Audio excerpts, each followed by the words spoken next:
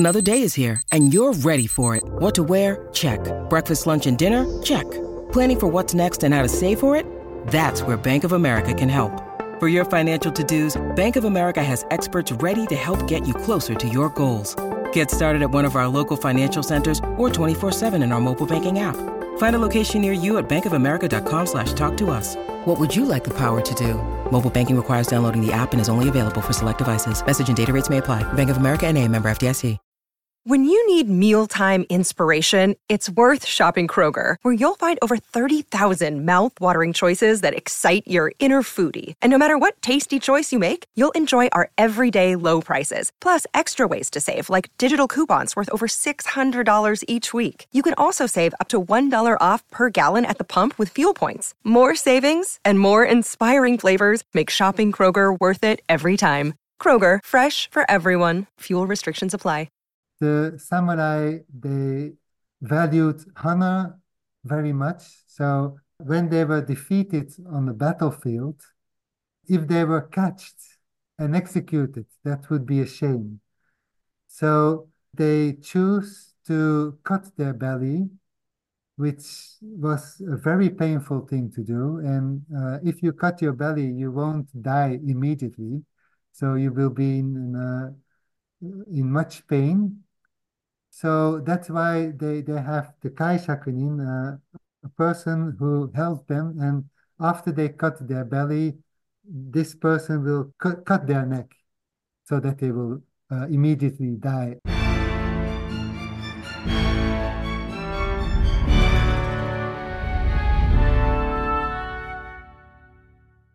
Hello and welcome to the pod. Today's episode sees Frederik Cryns join to talk 17th century Japan, 1600 to be exact, as we see the arrival of the first Brit, a Protestant, William Adams. This conversation is as a result of my having watched the first episode of Shogun, which is a new TV show adaptation of James Clavell's novel of the same name. It stars Cosmo Jarvis, Anna Seiwai, and Hiroyuki Sanada. Frederik is the historical consultant and a professor of Japanese history, and so we discuss the history of the period and not the plot. And as you heard at the top there, ritual suicide features, seppuku. Links are in the show notes, and you can give me a 5-star rating. That would be fine and dandy. Coming up on Thursday, I'm talking the attack on Pearl Harbor, the shocking event that brought the US into World War II, and Saturday's episode sees Gordon return for our Great British Commanders series with World War I also rans. Plenty more great history to come, but in the meantime it's 17th century Japan with Frederik Cryns.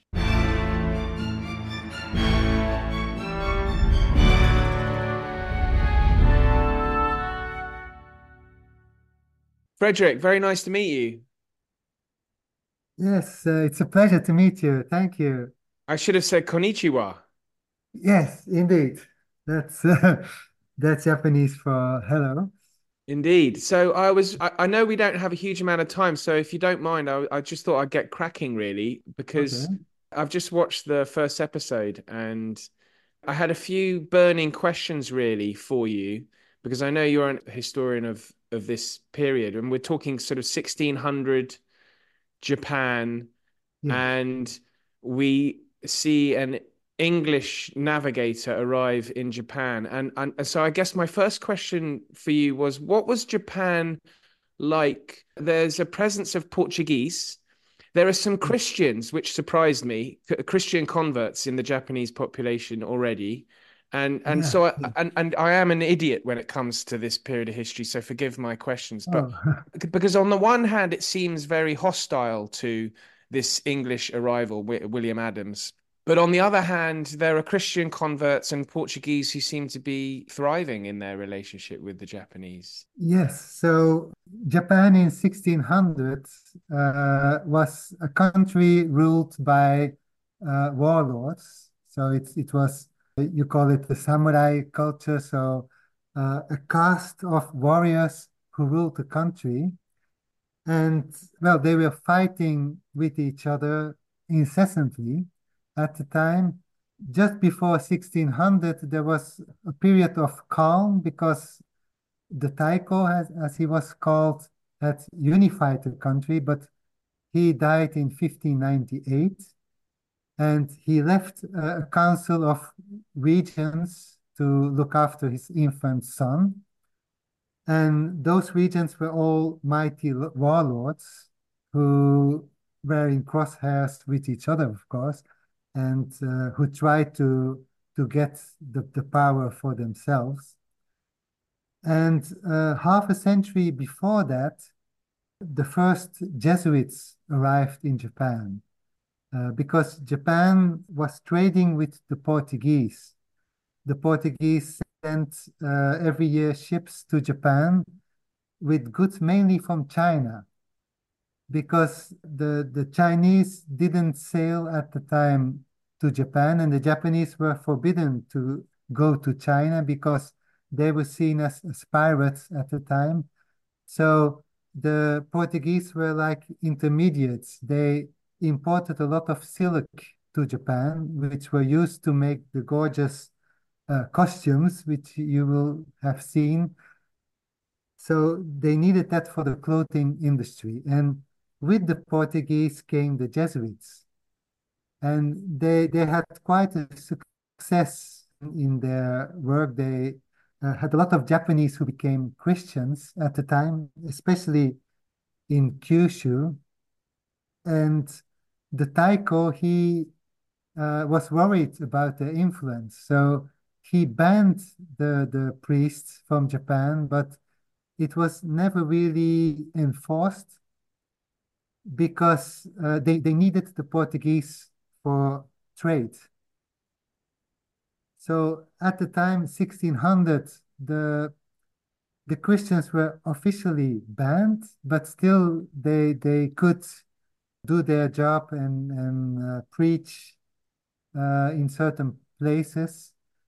So they didn't have that much power, but still they had enough power to, for example, negotiate between the Portuguese and the Japanese. I So see. that was the situation of Japan in 1600. And so when William Adams landed in Japan on a Dutch ship, the Portuguese, they were at war with the Dutch and also with the English at the time. So they immediately informed the authorities, Japanese authorities, that these were pirates and that they had to be executed. So that's a little bit of historical background of the period. Yeah, it's really well done actually in the show. The Japanese, what was their approach to foreigners generally? Because presumably everyone, I think many people will be aware that there is I don't know if it's a phobia, but certainly at the very least awareness of foreigners in Japan in this period. And so I just wanted to ask about that because, the Portuguese obviously managed to get a foothold in trade. As we know, yourself are Dutch and the Dutch have a strong relationship with the Japanese. But is that something that the Japanese were unhappy with, but it was a fact of life and they had nothing there was little they could do about it? Or was it something that they embraced a little bit more than perhaps we were previously aware? Well, on the one hand, they saw the Westerners as southern barbarians, southern because they came from the south. So, seen from the Japanese cultural standpoint, they were dealing with barbarians. But on the other hand, there were quite a few warlords and samurai who converted to Christianity and who who admired some of the exotism of Christianity. So you have a lot of art objects, for example, crosses, music also they introduced in Japan, paintings and such things. So there was some admiration for the culture, but as an exotic culture, not as the pure Japanese culture to say so.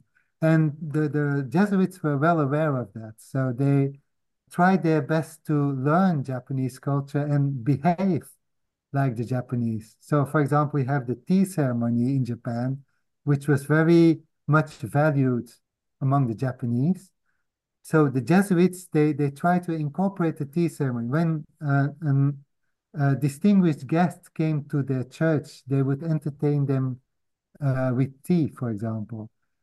Or you have poetry. Poetry was very important for the Japanese, and I've advised the producers and Justin to have poetry in the series. And you will see a lot of poetry going on because poetry for the Japanese samurai was a symbol of their heredity of culture. So a good samurai had to be good at poetry. So the Jesuits, they also learned Japanese poetry because it was necessary to impress the Japanese to have that level of culture. Well, there's a poem in the first episode, I think. So that's good to Yes, see that already. yeah, they listen to you. Yes, yes, yes. Because they made the poems. It say I've made the poems for them, Ah, following the conventions of that time. Because Japan had a rich tradition of renga, so linked first poetry, which had a lot of conventions, and I really wanted to have such poems in the show. So I studied hundreds of them of the time to be able to compose some of them to be used in the show. And I'm really glad that they took them. So that is very interesting to me because you have a Dutchman living in Japan writing Japanese poems in an American production featuring yes, British actors and a jazz actor saying your words. That's wonderful. yes, yes. So you can say it like that. Yes.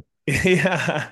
The great Hiroki Sanada plays Yoshi Toranaga, who I think is based on and I'm sure I'm butchering the pronunciation, but I think he's based on Tokugawa Ieyasu, Yes, it's and pronounced good. Yeah.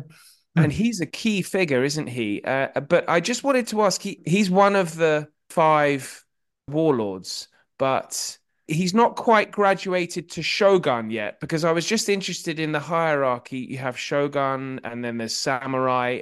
It would just be good to understand exactly what the roles were. Yeah, so Ieyasu was the most powerful warlord at the time. And so he was the leader, to say, of the Council of Regents. So he had the most power, but in the show, he has a little bit less power, to say so. And the other regions, which were in reality smaller lords, are in the show much more powerful lords. So that we really have a council of five regions which are quite equivalent in power, to say so. So that's quite a difference with the history, because in the history, the other regions, they managed to have a large army to fight against Tokugawa Ieyasu, but still there was quite a difference in size of their holdings and so on. So that we changed so that it would be much more thrilling for Toranaga, which is modeled on this Ieyasu, so that Toranaga would have much more obstacles. And he is not yet shogun. I don't know if he will become shogun in this season. We will see. And Shogun is sort of the warlord for the whole of Japan. Is that right? Yes, yes. So Shogun can be seen as the military leader of Japan, the top, to say so. It's quite complicated, but let's say that from the Kamakura period, so from the 12th century, end of the 12th century on, Shogun was seen as a military leader. If you get that title, which was bestowed by the emperor, which had only power in name, not real power at the time, then you could say that you could unify the country, and have all the warlords had to be subordinate to this leader. So that was really something which one could aspire to, but only people from a certain lineage. And Toranaga, like Ieyasu, has that lineage. So he is a candidate for that post. I was very interested because we see this quite frequently, certainly in the first episode, is there is this maybe culture is too strong a word, but there is this practice of suicide. Why is it so prevalent in the culture at the time in Japan? Because we saw it even in the Second World War with Japanese soldiers viewing people who surrendered as somehow inferior. Well, why this custom developed, that's something we don't know. We know that the samurai, they valued honor very much. So when they were defeated on the battlefield, if they were catched and executed, that would be a shame. So they choose to cut their belly, which was a very painful thing to do. And if you cut your belly, you won't die immediately. So you will be in much pain. So that's why they have the Kai Shakunin, a person who held them. And after they cut their belly, this person will cut their neck so that they will immediately die at that point. But why they did it? Because it was such a painful thing to do. So by doing that, they showed their courage. And by showing their courage, they would be remembered afterwards as having had a very honorful death. And this is something the samurai really wanted to do. They wanted to have their name remembered generations after they died. That was one thing. So that was one aspect of committing suicide in that way. And in the beginning, samurai did that, and gradually it became a custom to do it. So if you were a samurai and you were defeated, if you didn't commit suicide, it would be a shame. So it became a sort of codes of conduct which they had to adhere to. So that's a little bit the history behind it. And afterwards, at the end of the Sengoku period, it also became a punishment for samurai. So if they did something wrong, the Lord would order them to commit seppuku. But it it it you don't have to assume that it was a dishonorable thing to do. It was an honorable death. So by doing this seppuku, they reestablished their honor, to say so. And people who did really serious crimes, they wouldn't be allowed to commit seppuku. They would be executed. So that was the difference between the right to do it and the right not to do it, to say so. And I suppose with Christianity arriving, then that's a great sin in Christianity.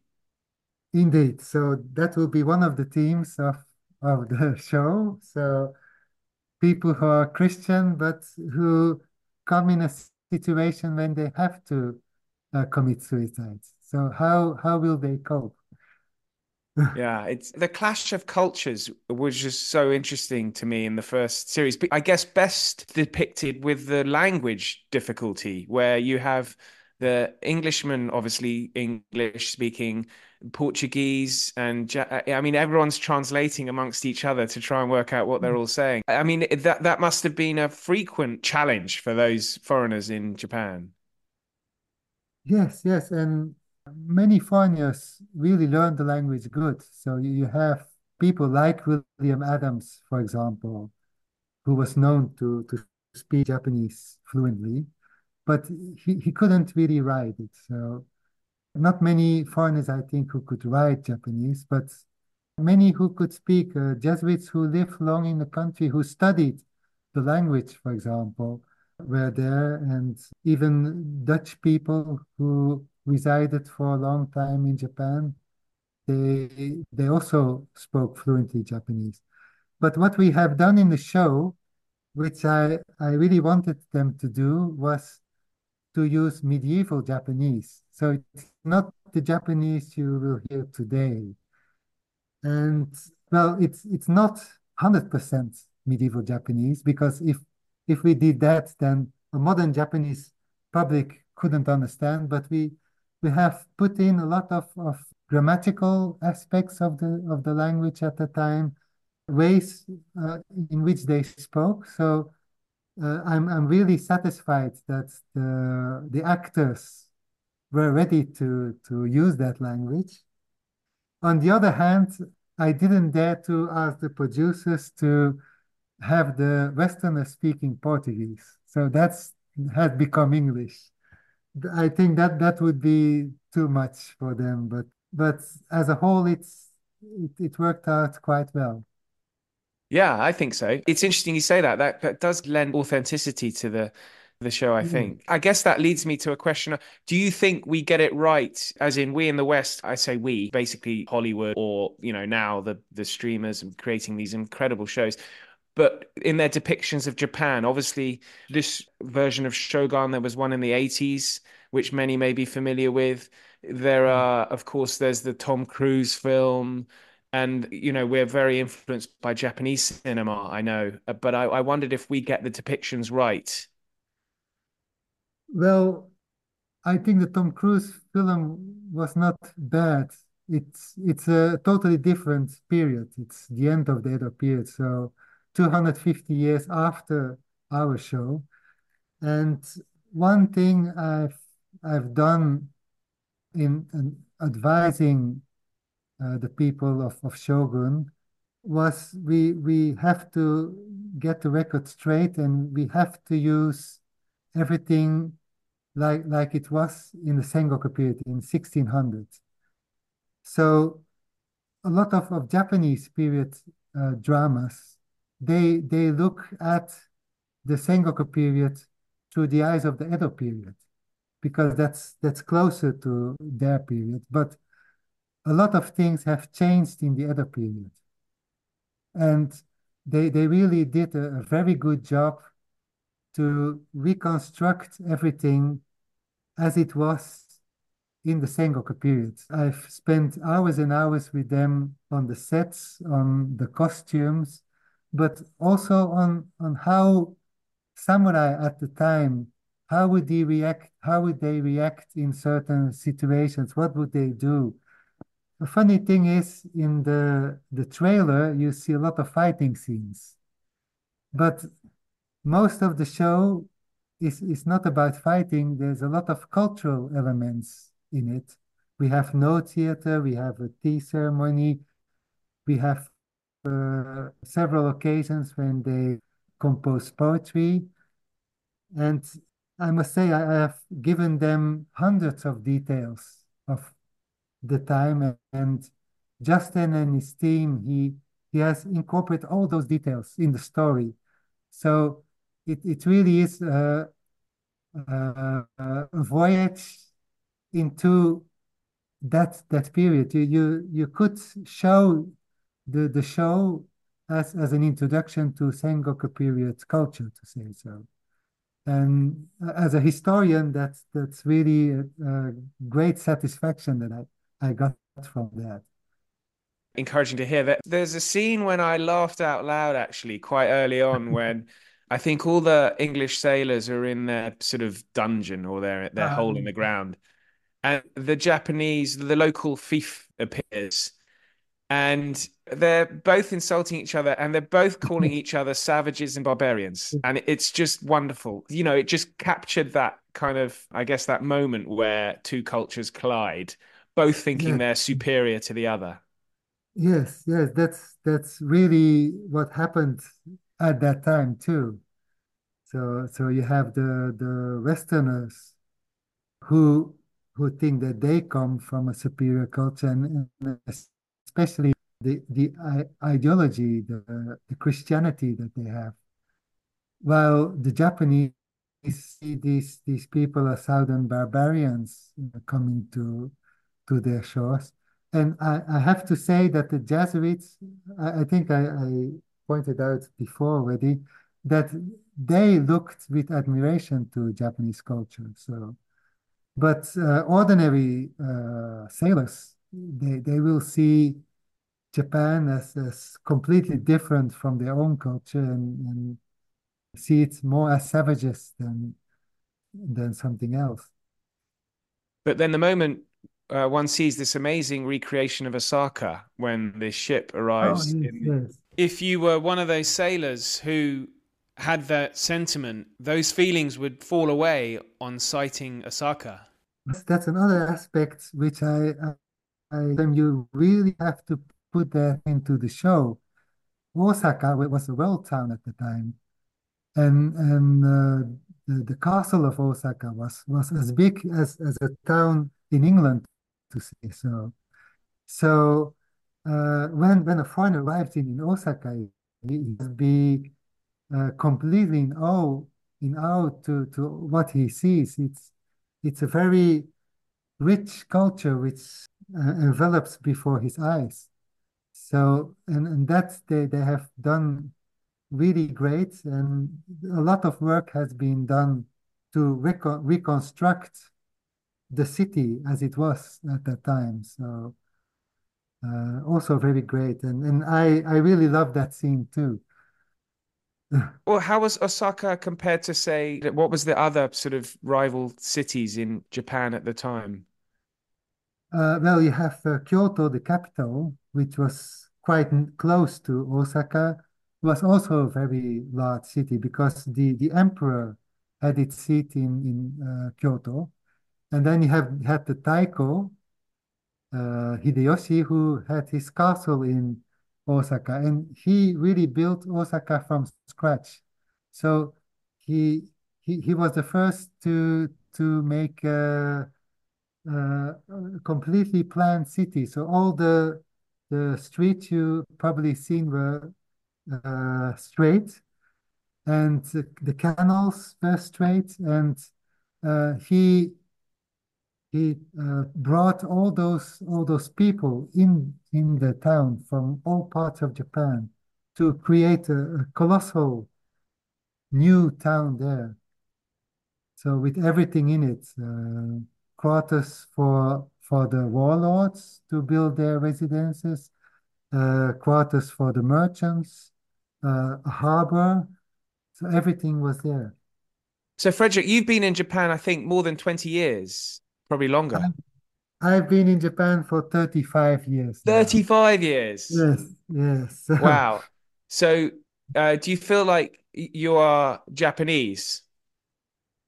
Well, I have Japanese nationality, and I must say I studied Japanese history. I'm a professor in Japanese history, and I worked most part of my life in Japanese circumstances. If you do history in Japan, you don't have any connection with the West, to say so, because they are totally focused on their own history.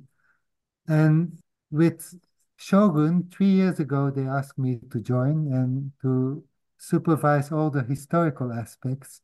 So that was the first time that I worked in English and with well, with foreigners, to say so, from a Japanese standpoint.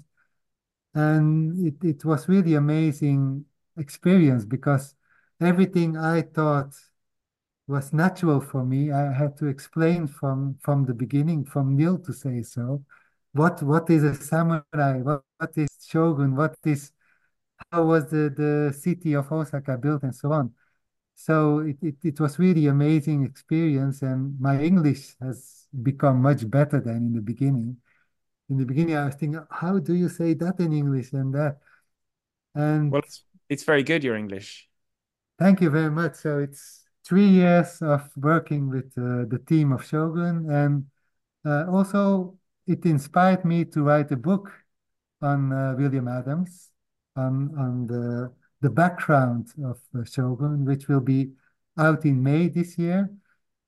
So Fantastic, fantastic. And what about? I think we're running. I've got like 1 minute oh, left. I think I'm being okay. told. But I was very interested in your the Japanese cast in particular. How were they? Did you speak with them about the medieval culture? Yes, yes. They were, how to say, they were fantastic in the way that they acted, for example, and in the way they spoke. I think they really got into their characters in a Sengoku mind. And you have a kind of Japanese period dramas, which are much more Edo specific based. So they are different than the Sengoku period. And I thought that they really assimilated very well to Sengoku state of mind, to say so. So well, I'm really amazed at their acting, and well, everyone was perfect, and also Cosmo Jarvis was also perfect because he had to act in a different way than Chamberlain did before. He couldn't just try to do the same thing. So he he really did a very good job to make a new character, to say so. And I think closer to the book, to Clavel's book than Chamberlain, because the show in 1980 was much more centered on a Western guy discovering an exotic new culture, to say so. Well, now we have, like you said, a clash of cultures. Yeah. So both sides really did very well. I'm very satisfied with what they accomplished. Good stuff. Well, Frederick, this has been really, really fantastic to speak to you. Thank you very much for your time. And yeah, I wish you all the best for the. I hope you get to a premiere and you're treated like royalty because it's a great show. Thank you very much. It was a pleasure. Thank you. Thanks so much for listening. Coming up, it's the attack on Pearl Harbor, and then on Saturday, Gordon returns talking about great British commanders from World War One, the also-rans. But until then, thank you and good night.